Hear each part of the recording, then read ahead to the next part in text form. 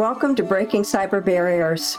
I'm your host, Liz Faginas, cybersecurity recruiter, certified executive coach, trusted advisor, and partner of Philip Madison, a woman-owned cybersecurity search firm with over 20 years of experience.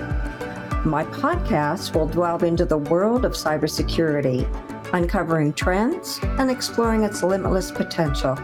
So join me to hear how industry leaders share their experiences and strategies for success.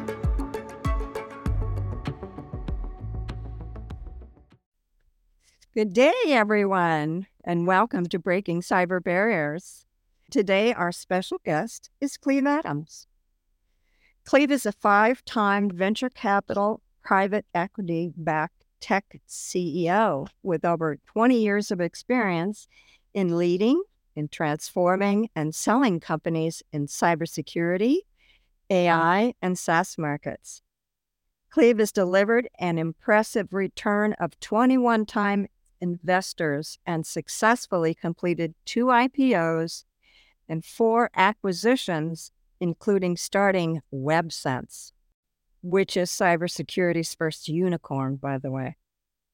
He's currently the founder and managing director at Trustless Group, where he invests in and advises growth and late-stage companies in many fields of expertise.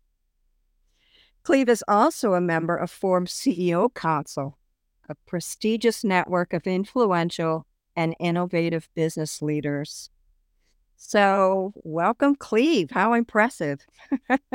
Well, thanks so much, Liz. I appreciate the introduction. Oh, you're welcome. You're welcome. It's a pleasure to have you as a guest. So today, you're going to share with us the evolution of cybersecurity and your experience and journey throughout the past 20 years. And I can remember when I got involved in cybersecurity, it was actually referred to as PKI, which we talked about, public key infrastructure. So that's a long time ago. But anyway, tell us how cybersecurity started and by whom. That's a great question. Cybersecurity started back, in the 60s and the 70s because the government wanted to protect its data. So obviously, when networks started and the internet started and so on, they had to come up with ways to protect the data. So cybersecurity got started pretty early on, if you think about it, with government organizations trying to protect their data. So that went way back in the ARPANET days and, back in the IBM days when they were trying to protect data on their mainframes. And so, it's been happening a long, long time. So in the 90s, what companies were in cyber? Well, we started WebSense in 1996. And at that point, there were only a handful of companies in cyber at the time. As a matter of fact, it wasn't even called cyber. It was just called security, software security. So when we started WebSense, Cisco had just bought the Kix firewall. So Cisco was in the mix. Checkpoint was just brought over in 1996 from Israel. So they were in the mix. Microsoft had their proxy server. So they were in the mix. And then a small company called Symantec. They were there also. So you can see that there were a few people in the business in 1996 time. Interesting. And we all had to partner with each other because we were just trying to start a part of an organization that wasn't there yet. We didn't really have a market yet. People were just thinking about getting on the internet in 1996. Matter of fact, I made a few sales calls where the guys were saying, yeah, I'm thinking about getting on that internet thing. And they just started buying firewalls way back, I think 1995, 1994 were the first firewalls bought. In 1996, they were just catching on. And so it was pretty interesting. We had to partner with Cisco on their Kix firewall. We partnered with Checkpoint with their firewall. Microsoft had the proxy server, so we partnered with Microsoft. And then obviously McAfee was there with their antivirus for computers. So the only people in the business at that point was Cisco, Checkpoint, John McAfee and me. Interesting. Yeah. So you're partnering with all of these companies. That's right. And we all, had to go out and build channels. We had to go out and find customers. And so we worked with each other very closely on, how to get the job done. And it was pretty interesting because, we had to make sure our products worked together. Um, and so we did integrations. The Checkpoint did integrations with WebSense products. WebSense did integration with the Cisco products. And, we all had to make sure that we were integrated with each other's products. So basically, it was pretty easy to integrate with the products at that time. We all had open APIs and we integrated together. As a matter of fact, when I went up to Cisco one afternoon to speak with the marketing department, I took my engineer, and the engineer left with the Cisco engineer. And about an hour and a half later, they both came back and said, "We got it working." So both the products were working together within hours, and then we started selling our product with the Cisco Pix firewall. So that's basically how it all got started in the 60s and 70s with ARPANET.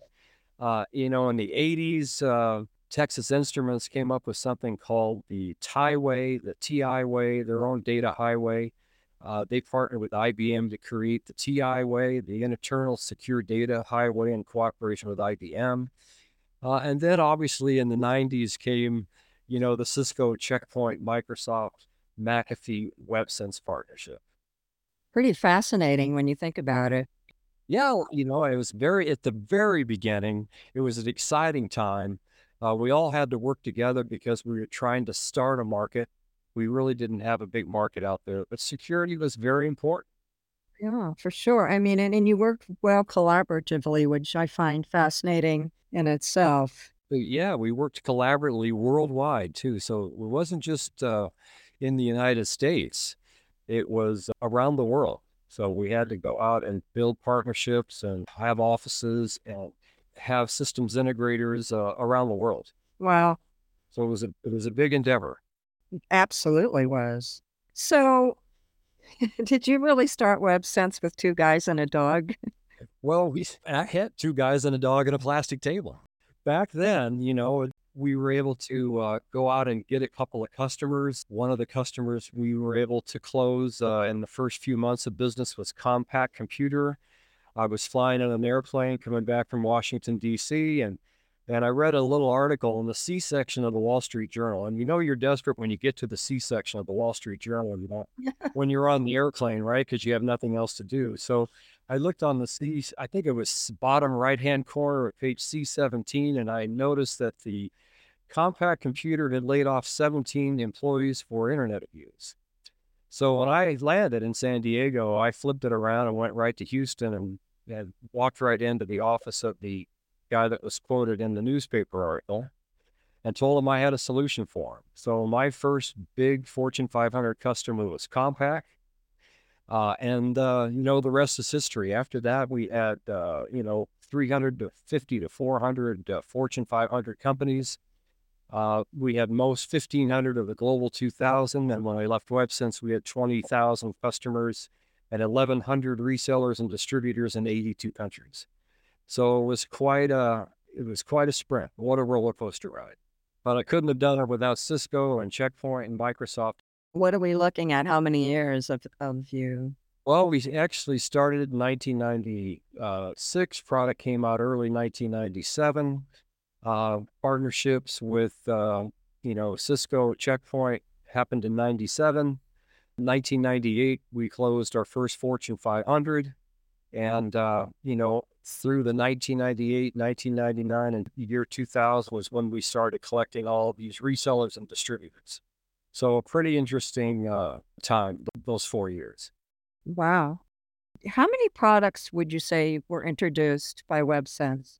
Well, WebSense had their main product, which was a content filter, allowing or not allowing different content to get on your, in your business and through your network.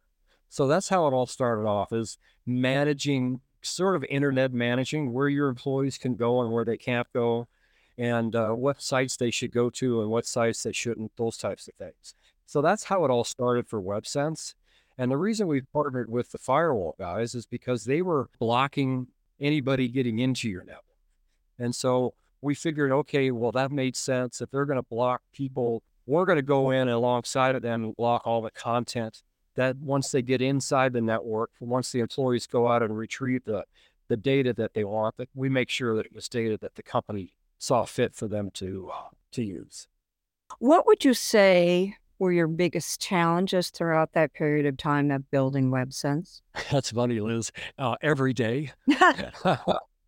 So getting up in the morning and trying to figure out, okay, how am I going to make payroll? How much money do I need this week, this month? We were lucky enough to go out and raise $6 million in the Series A financing from Morgan Stanley Ventures. And yeah, after that, the rest was history. So that was, we really were able to go in and raise $6 million in our Series A, $16 million in our Series B. And then we went public in March of 2000. So that was 23 years ago. So amazing how long ago that was. But really, it was the beginning of cybersecurity as we know it today. What a fascinating story and what an amazing success. There are so many stories that we could tell, but obviously don't have time to do it here. Well, I appreciate you just sharing that with all of us. That's fascinating. So, different level, how does AI fit in now? If we can start talking about AI. So what happened is recently, McKinsey came out with a report that says the market for cybersecurity is going to be about $2 trillion by 2025, which means this market is growing and growing and growing. Cyber attacks are proliferating, causing trillions of dollars of damage every year. So the market is going to be here and is going to stay. So how's it going to get better? The way we can do it is we need to anticipate these attacks better. We need to use artificial intelligence to study data, massive amounts of data, not only our own commercial data, but also government data, to try to figure out where these guys are attacking from, how they're attacking, how are they getting in. You know, what are our vulnerabilities? I mean, they're attacking from just breaking into ports on computers, breaking into firmware on printers, any way they can to get into the network, to steal data. And I understand the MGM just got hacked, and everybody knows about that one, where they actually called in with the telephone and found out the IT manager's password. So there are many, many ways for the assailants to come in and hack into your system and steal your data and hold it for ransom. We have to be better at anticipating that. The market's going to continue to grow, trillions of dollars of damages, Fortune 500, Global 2000 companies getting, hacked every single day. We just don't hear about them because it's over and over and over again every day. We just have to get better. Artificial intelligence is going to help us get better. It's going to help us be able to analyze what we're doing, and it's going to be, we're going to be able to anticipate where the attacks are coming from before they get here. The other side of it is that we have generative AI-powered attacks now. So not only are we using AI to try and find the hacks, but they're using AI to be more sophisticated in their hacking capability. AI-powered phishing and ransomware attacks are everywhere.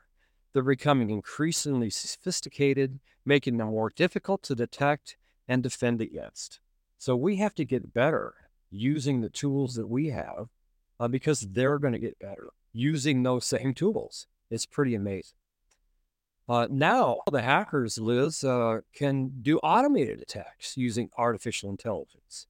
They can be used to automate many of the tasks involved in phishing and ransomware attacks, making them more efficient and more scalable.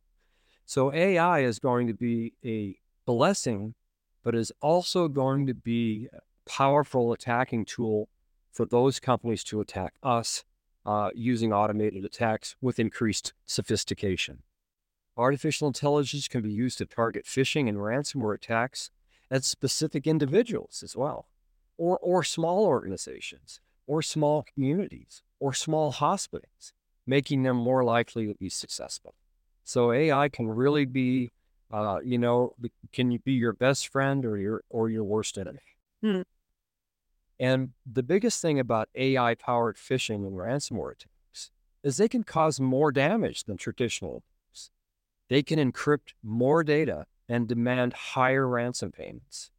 So you can see that, if we don't use the latest tools, the sophistication of artificial intelligence to help us predict and project where those hacks are coming from, we're going to be in a lot of trouble because they're going to do it themselves and become more targeted, and the damage will increase. We're in a very vulnerable situation during these times, obviously. So I'm glad it's not me in charge. Yeah, well, the good part about this whole thing is that, I've been doing this now since '96, which is what, 27 years. I mean, I've been doing cybersecurity even before they called it cyber. Right. And watching the evolution of the small amounts of problems that we had in the '90s becoming the massive, huge amount of problems that we have today is just amazing at the sophistication of the hacker. I mean, back in the '90s, you had very small hacks, and and then you had ways to stop them and block them. Even, you know, people in malware back in those days, injecting viruses into your system.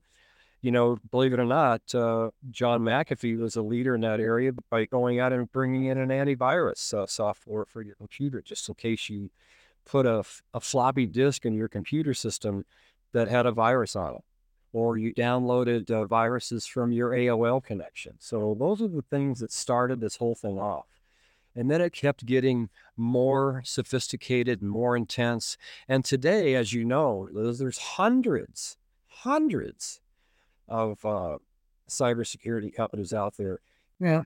with all kinds of solutions, point solutions, and network and infrastructure solutions, and web security, and endpoint security, and application security, service providers, data security, mobile security, goes on and on and on and on, risk and compliance. There's just so many verticals within this big vertical of companies trying to have a solution to help corporations fight this incredible hacking capability of today's criminals. Just phenomenal. It's a bit overwhelming at times, obviously, but it's fascinating as well. It's very fascinating. So you talked a little bit about that, but where do you feel we're going from here? Well, coming from a guy that started a cyber company with two guys and a dog on a plastic table, I'm not the greatest expert at where we're going in the future. But there are a lot of guys out there that are starting cyber companies with two guys and a dog right now, today, probably in your garage next door. Yeah. And they're going to come up with the best solutions of helping keep these hackers out, and malware from infecting your systems, and the ransomware from going in and attacking your very sophisticated cybersecurity systems. Like we said, the MGM got hacked with a phone call. Yeah. So they're getting more creative and being worse. But the thing we can count on is they're not going to stop. AI can be used to create new attack vectors, such as using chatbots to deliver phishing attacks, or using deep fakes to create realistic videos that can be used to social engineer victims, so to speak. Mm. And so they're going to get more sophisticated, and there's going to be more ways that they're going to attack your system. It's pretty amazing to watch all of this and to see everything that happens and how it's all evolved. It's fascinating. Do you know that ChatGPT, we all talked about Yeah. AI and ChatGPT, well, they can be used to generate mutating malware that evades modern security techniques. So it's never going to stop, Liz. And I just hope we can keep up with everybody that, all of the hackers that are out there, and, all the ransomware developers. I just hope we can keep up and be more sophisticated than they are to help them, to keep the attacks down and keep them at a minimum. Absolutely, for sure. What countries do you feel would be more cutting edge to collaborate with us on this? Well, obviously, the United States is the most technological savvy country in the world. Right. No, by far, still. Even though people say we're not, we are. But there are a lot of countries out there that help us with our software development. Well, like India, for instance, there's a lot of software developers in India. There's a lot of European countries as well that have capability to be very sophisticated in their software development, like Poland and Belarus and Belgium and those countries. They all have pretty sophisticated engineers that they're hiring out now to help you develop software that'll combat this hacking capability that hackers have. Those countries, I think, can help us the most. That's great. It's all very enlightening. It's all new. It's so different these days, but we're moving forward in many different ways. So that's the good news. Is there anything else you would like to add before we wrap it up today? Well, the only thing I'd like to add is that, there are guys like me out there that help companies figure out how to stop attacks in their organizations. And so we come up with the most sophisticated ways to help. And if anybody needs any help with that, they can contact me offline. What I'd like to do is also close with saying that, it's not going to stop. It's only going to get worse. Look how much has progressed in 20 years. 20 years from now, it will be twice as bad, maybe 10 times as bad. So we just need to be, diligent, and we need to be prepared, and we need to be nonstop more sophisticated than we are today. That's for sure, Cleve. And by the way, to add, you're a guest speaker often in many different geographics, too.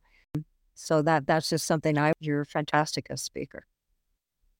Oh, thanks so much. Well, I did one in Los Angeles and Orange County recently. I was at a conference in New York where I spoke, and I'd be happy to speak at any of these conferences and talk about, not only what's happening today in cybersecurity, but what happened back in the old days and how this whole thing got started.